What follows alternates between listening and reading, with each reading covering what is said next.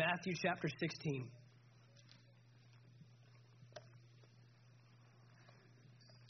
Hallelujah.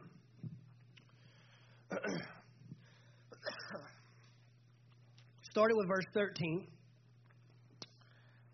When Jesus came into the region of Caesarea Philippi, he asked his disciples, saying, "Who do men say that I, the Son of Man, am?" So they said, "Some say John the Baptist, and some Elijah, others Jeremiah, or one of the prophets." And he said to them, "But who do you say that I am?" Simon Peter answered and said, "You Simon Bar-Jonah, for flesh of the living God." Jesus answered and said to him, "Blessed are you, Simon Bar-Jonah, for flesh and blood has not revealed this to you, but my Father who is in heaven. And I also say to you that you are Peter, and on this rock I will build my church. And the gates of Hades shall not prevail against it. And I will give to you the keys of the kingdom of heaven. And whatever you bind on earth will be bound in heaven. Whatever you loose on earth will be loosed in heaven." In this passage, Jesus reveals his purpose for coming to this earth. I know that a lot of times we like to believe that Jesus came, and most of us would have the good spiritual answer that he came to die on the cross for our sins and give us access to heaven. But I want you to know today there's a little more to it than that. Those are wonderful byproducts. Those are wonderful things that took place through his crucifixion and through his resurrection. But I want you to know today that Jesus came to restore what was lost. I said he came to restore what was lost. I've used this example before, but if this Bible falls to the ground, if it's sitting on this podium and falls to the ground and I take it and I set it over here, have I restored the Bible? The answer is no, just in case you were kind of tricked by that one. The answer is no. The decision to restore something means you place it back where it originally was. To put back in its original place. To put back where it began. Not to reassign it. Not to give it another definition. Not to place it in another location. But to put it back where it was before it was lost. And before man was lost in the garden, man had authority and was able to rule and have dominion on this earth. That was his assignment. God said in Genesis chapter 1, verse 26, "Let us make man in our image, according to our likeness. Let them have dominion."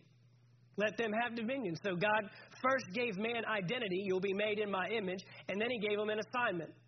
You see, this world wants to get that twisted. And some of us have lost our way in this life because we have tried to allow our assignment to determine our identity. But I'm here to tell you today that you are not identified by your assignment. You are identified by your Creator. He is God, and you are able to rule in your assignment because of the identity given to you. And when we get that flip-flopped, we allow what we do to determine who we are. But God created us to know what to do based upon who He created us to be. Amen. Adam and Eve lost this dominion. How? By handing over their authority. The devil did not steal it. The devil did not come in unannounced and take it. Adam and Eve put their authority and their dominion on a silver platter, their rulership over the earth, and handed it over to the enemy when they disobeyed their God. Because your level of authority will never exceed your level of submission. And some of us in this room are struggling in this life because you don't have a level of submission to authority. And you're wondering why nothing listens to you. Nothing will respond to you when you don't respond to your Creator. So we've got to get these things back in their order. We've got to get them back in priority. And so Adam and Eve lost dominion on earth. They didn't lose heaven because they weren't in heaven. So if we say that Jesus came to die on the cross for our sins so we could go to heaven, then we would be reassigning. We would not be restoring. Did you hear me? God does not have a plan B. He's got plan A. His plan was that man would rule on the earth as God rules in heaven. And the earth would be an extension of heaven, and man would be an extension of God. And we would have to submit to the Father. But at the final authority lies with you and I. Every time God wanted to do something in the earth, he had to find what? A man. A man. He never operated in the Word of God without using man. He didn't just pop down here and just do all kinds of crazy stuff without finding someone submitted to his will in his way. Got to find a Noah to build me an ark. Got to find a Moses to deliver my people out of Egypt. Got to find an Abraham to give birth to a son that will become a nation. And then he ended up with a great dilemma. The very thing that God hated resides in the very thing that God loves. How do we get sin out of man? How do we get sin out of man? Well, there's an issue because God is the only one that can restore man. But according to his word, let them have dominion. He's the only one that can't restore man.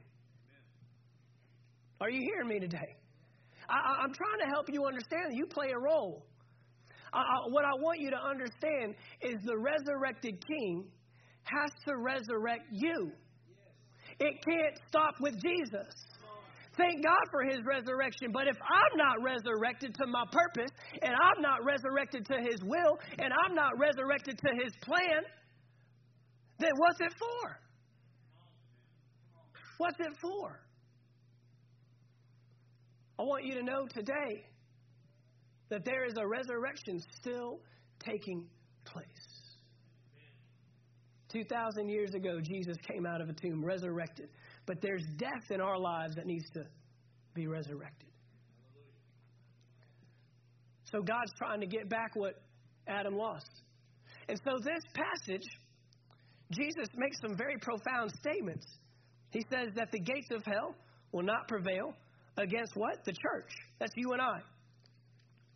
It's not just anybody. It's the church of the living God. He says the gates of hell will not prevail. And then he does something very interesting. Verse 19. And I will give you the keys of the kingdom. I will give you keys. Keys denote authority. When you have the key to something, you have been authorized to access it. You have been authorized to liberate it. You have the keys. He's handing the church authority again. Why? Because that's what man lost. He doesn't say, I will give you the opportunity to go to heaven when you die, although we know that's what will happen. He says, I'm going to give you keys to the kingdom of heaven. And then he says this, and whatever I bind on earth, you will bind in heaven. Is that what it says? No, that's not what it says. It says whatever you bind on earth will be bound in heaven. And whatever you loose on earth will be loosed in heaven. Notice here that heaven is responding to you. I said heaven is responding to you. Why? Because he's giving you those keys. He's giving you that authority back in the earth once again. Now, I'm not trying to make this super spiritual, but you all have keys that you have access to. You all have authority to something that you're trying to access, and he's placed the key in your hand. He's placed the key in your care. Many times we find ourselves praying and asking God to do stuff for us that he's wanting to do through us. Oh, did you hear me? I said, God, we're praying for God to do stuff for us, and we need to be saying, God, what do you want to do through us?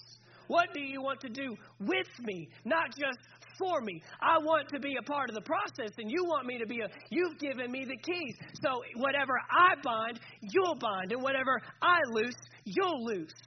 Because you haven't reassigned me, you've restored me.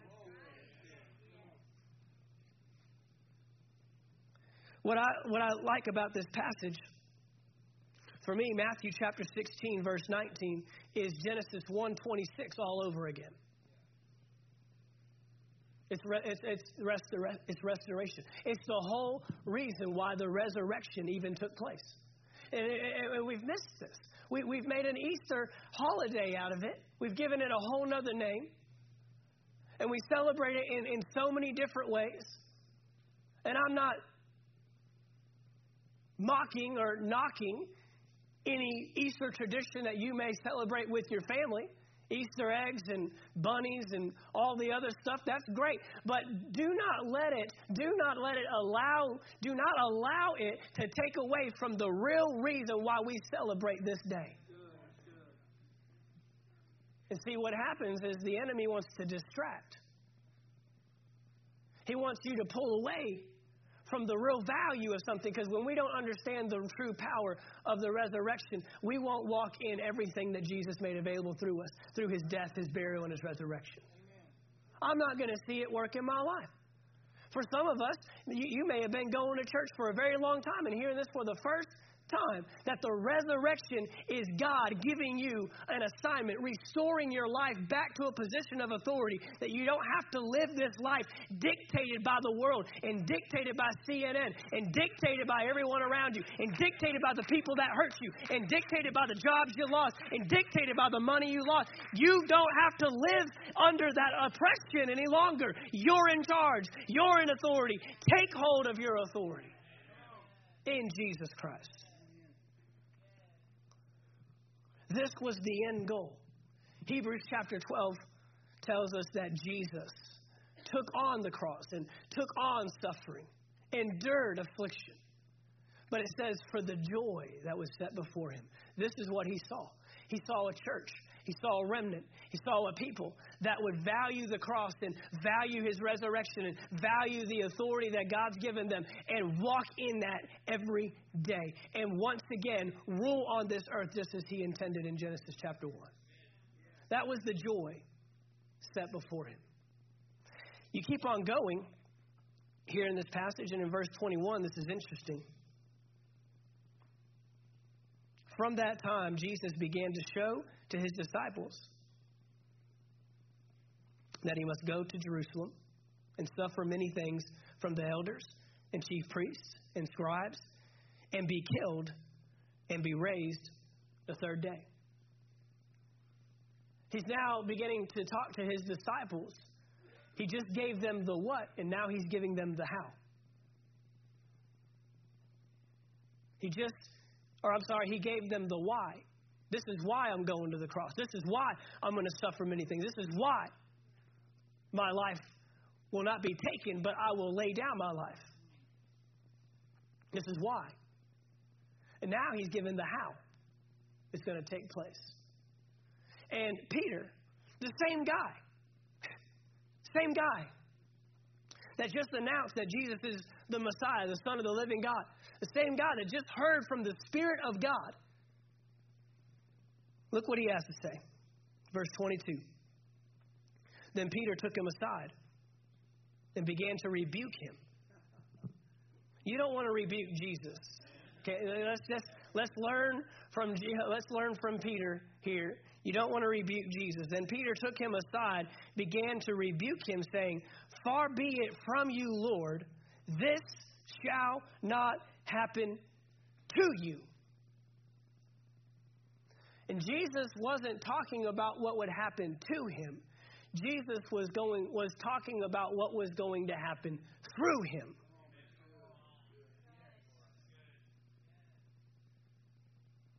And this is what the enemy wants to do. Is he wants to distract your why by showing you your how. That's what he does. Could it be that destiny comes through difficulty? Could it be that purpose comes through pressure? Could it be that we don't experience resurrection until we have first experienced death?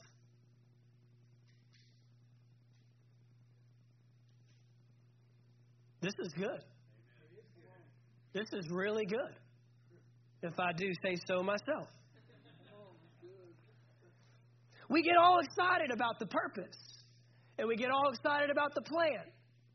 We get all excited about the end goal. I've just been setting you up for the last 2 or 3 weeks. If you've been in our services, some stuff is starting to sound familiar because a few weeks ago we talked about the treasure in the field. We talked about being buried alive. And we talked about that the dirt that's covering the treasure is actually adding value to the treasure. Because if the treasure's sitting on the dirt, you won't value it. But all the digging just makes you want it even that much more. And all the digging just shows how much more you want it. The dirt adds value. The man went and sold all that he had and bought the whole field, not just the treasure. Amen. I've just been setting you up. Because we don't experience resurrection without something dying first.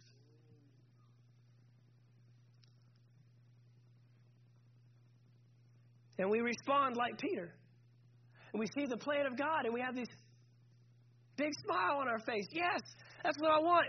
Yes, God. And then he shows us the difficulty that's going to take us to our destiny. And then we start rejecting and we start rebuking and we start pushing back and we start saying, oh, no, God, it must not be through that person. And oh, no, it must not be with that job. It must be a different job. And how am I supposed to do this with the little bit that I have? And we start coming up with all the reasons why we can't achieve the purpose of God with this plan.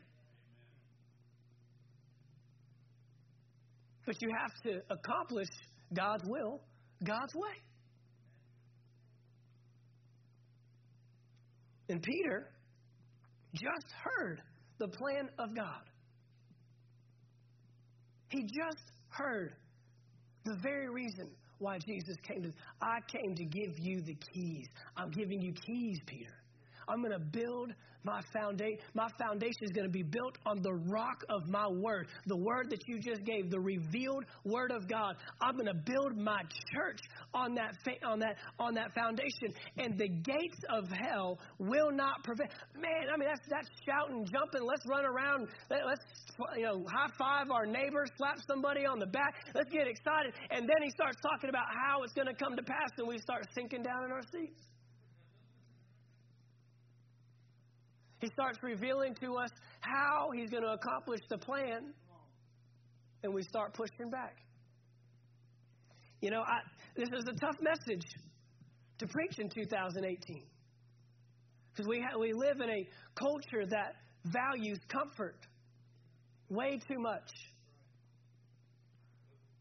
I just rented a vehicle, and this thing has heated seats, cooling seats. I mean, you can move this seat into any position you want. And I was just thinking as I was driving this thing, because my truck doesn't do all that. This truck does. And I was just thinking, man, when they first made vehicles, I bet they had none of this stuff. I bet it was a chair and a steering wheel and a gas and a brake. And we keep adding. And I'm sure many of you have cool, vehicles with all that cool stuff. Great, that's awesome. But when we value comfort so much, we tend to miss our purpose for comfort. And Jesus is saying, here's authority.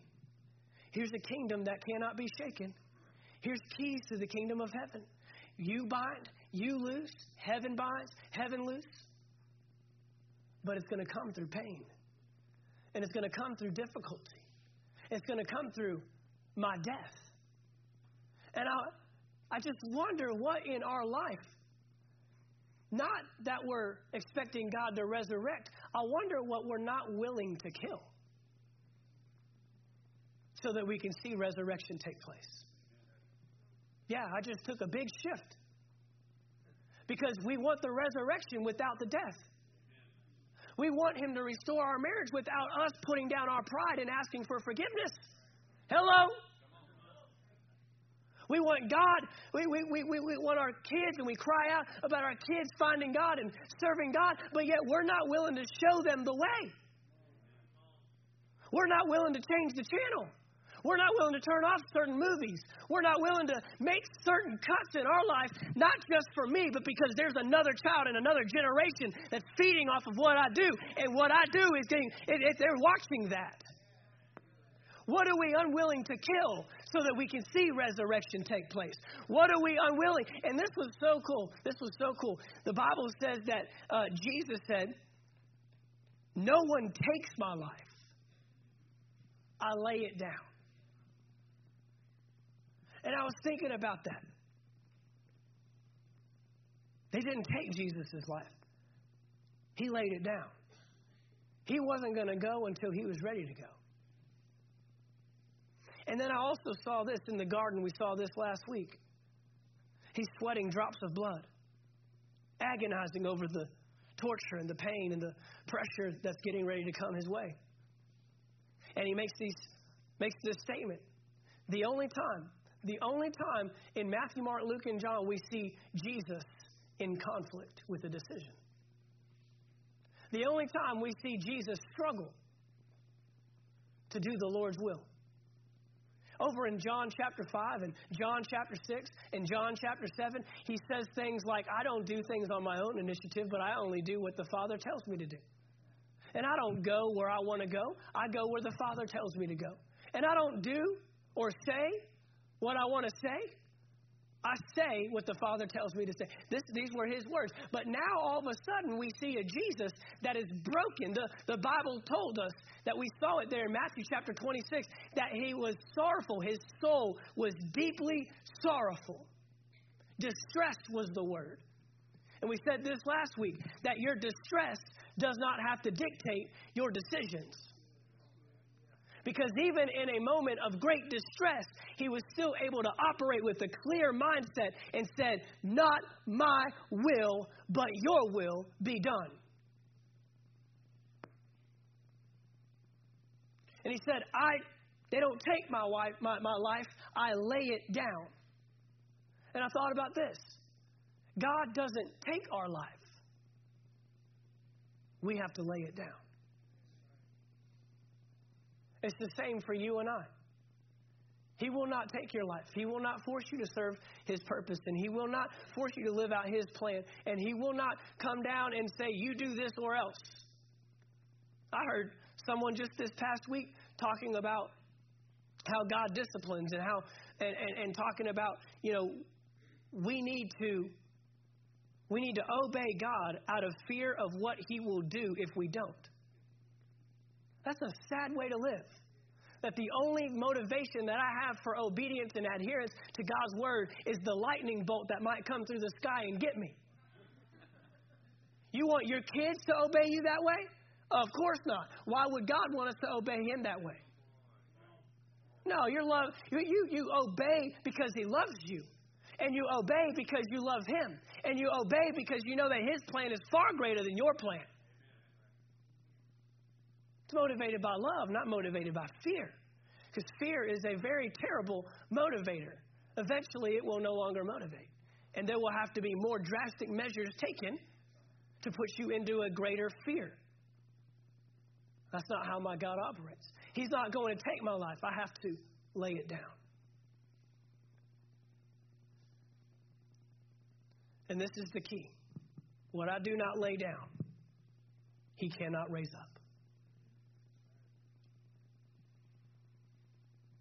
What you refuse to lay down, he cannot raise up. You've got to lay it down. Put it down. The Bible, through the Old Testament, many times showed altars being built. There was one time that God asked of Abraham, build me an altar and sacrifice your son on that altar. Be willing to lay him down. Something so precious, something so valuable, something that I gave you, something that I promised you. And for 25 long years, you stood in faith, unwavering, in hope against hope, Romans chapter 4 tells us, believing for the Son. And now you're asking me to lay him down on the altar. Now you're asking me to sacrifice. Now we know the story. They get to the top of the mountain, and there's no sacrifice needed because God has already provided. But God was testing his heart. And God was seeing if he would even give up the thing that he deemed so valuable. If he would give up even the thing that God had blessed him with. Some of us are bound by the very things that God has blessed us with, and he's saying, will you lay it down? Will you put it down? Because if you won't lay it down, I can't raise it up. If Jesus in that garden would have said, my will, not yours, well, we wouldn't be here today. Not celebrating what we're doing today. All off of one decision. All the miracles, all the signs, all the wonders, all the teaching, all the great things we have about the man Jesus, all summed up in one decision. Do I put it down or do I take it up? And he recognized, unless I lay my life down, he can't raise it up. It's a very simple message today. Very simple message today. That God is not done resurrecting things. He's in the resurrection business. I don't know where you have experienced death, and I don't know where you have experienced suffering and pain and pressure. Worship team, if you would come. I don't know where you have experienced loss, but I want you to know that my God is a resurrecting God. I want you to know that we serve a King that has firsthand experience at what resurrection power can do. And then he goes on to say, and the same Spirit that raised Christ from the dead lives in you. I want you to know today that resurrection power is available to you. Resurrection power is in your hand. It is in your life. It is in you by the Spirit of God. And there is a resurrection that God wants to perform. There's a plan that he has for your life. There's a destiny that he has. But will you lay it down? Will you lay it down? It's a simple decision, but yet so complex. What we lay down, he can raise up. If we would lay down our will. I just want you to begin to search inside you, seek inside you. What is it that I've been holding on to? What is it that I've been expecting God to resurrect, bring back to life, that I haven't even put to death? How can we ask God to bring life back to something that we haven't even killed? Put on the altar. Put on the cross. You know, Paul said this. He said, I have been crucified with Christ. I have been crucified with Christ. What's that mean? His crucifixion wasn't the last one. And then Paul said over in 2 Corinthians chapter 5, verse 17, that all things become new. Old things are gone. What's he saying? The same God that resurrected Jesus wants to resurrect me. Wants to bring new life to me. And I'm telling you right now that unless you're willing to crucify it, unless you're willing to lay it down. And when he's saying the word crucifixion, by the way, he's saying it to people that know firsthand what crucifixion looks like. That's a strong word to be putting in a letter to Romans. Think about it. The book of Romans. Rome. Where they created crucifixion, where they created this horrible torture system. And they weren't satisfied with death. It was an agonizing, slow, painful death that had more to do than what was in your hands and in your feet. It had to do with what was going on in your lungs, because you can't breathe when you're hanging like that with no support. It's called asphyxiation. And the lungs are traumatized slowly. And Paul uses this word to say, you need to crucify your flesh. You need to put to death the things that your flesh desires and that your will desires and that your ideas and your agendas and your plans. And you need to take His. And if you will lay it down, He can raise it back up. Jesus came back and He said, you can see the holes in my hand. You can see the holes in my... You can see the opening in my side. The scar is still visible.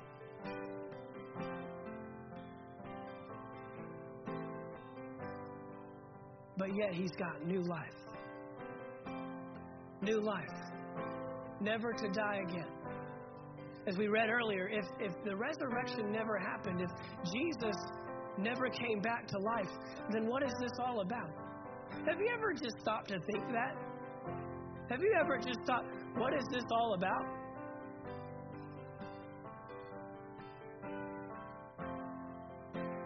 It's about a resurrection. The scars are still there. Evidence of the death. Evidence of putting things away. Evidence of getting rid of things in your life. But you have been raised to life in Christ. He's brought you back to life.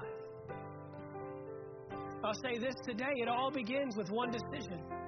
And if you haven't made that decision, you need to make the decision to be crucified with Christ. The decision to make Him Lord. The decision to become, as Paul, or as Jesus called it, born again. If that's you today, no decision comes before making Jesus the Lord of your life. And what does that mean? That means putting down my life so I can take up His. Oh, His life is way better. His life is far better. Do I have anybody that can testify that His life is better? Your life was lost. Your life was broken. Your life was destructive. But look at the life of Christ.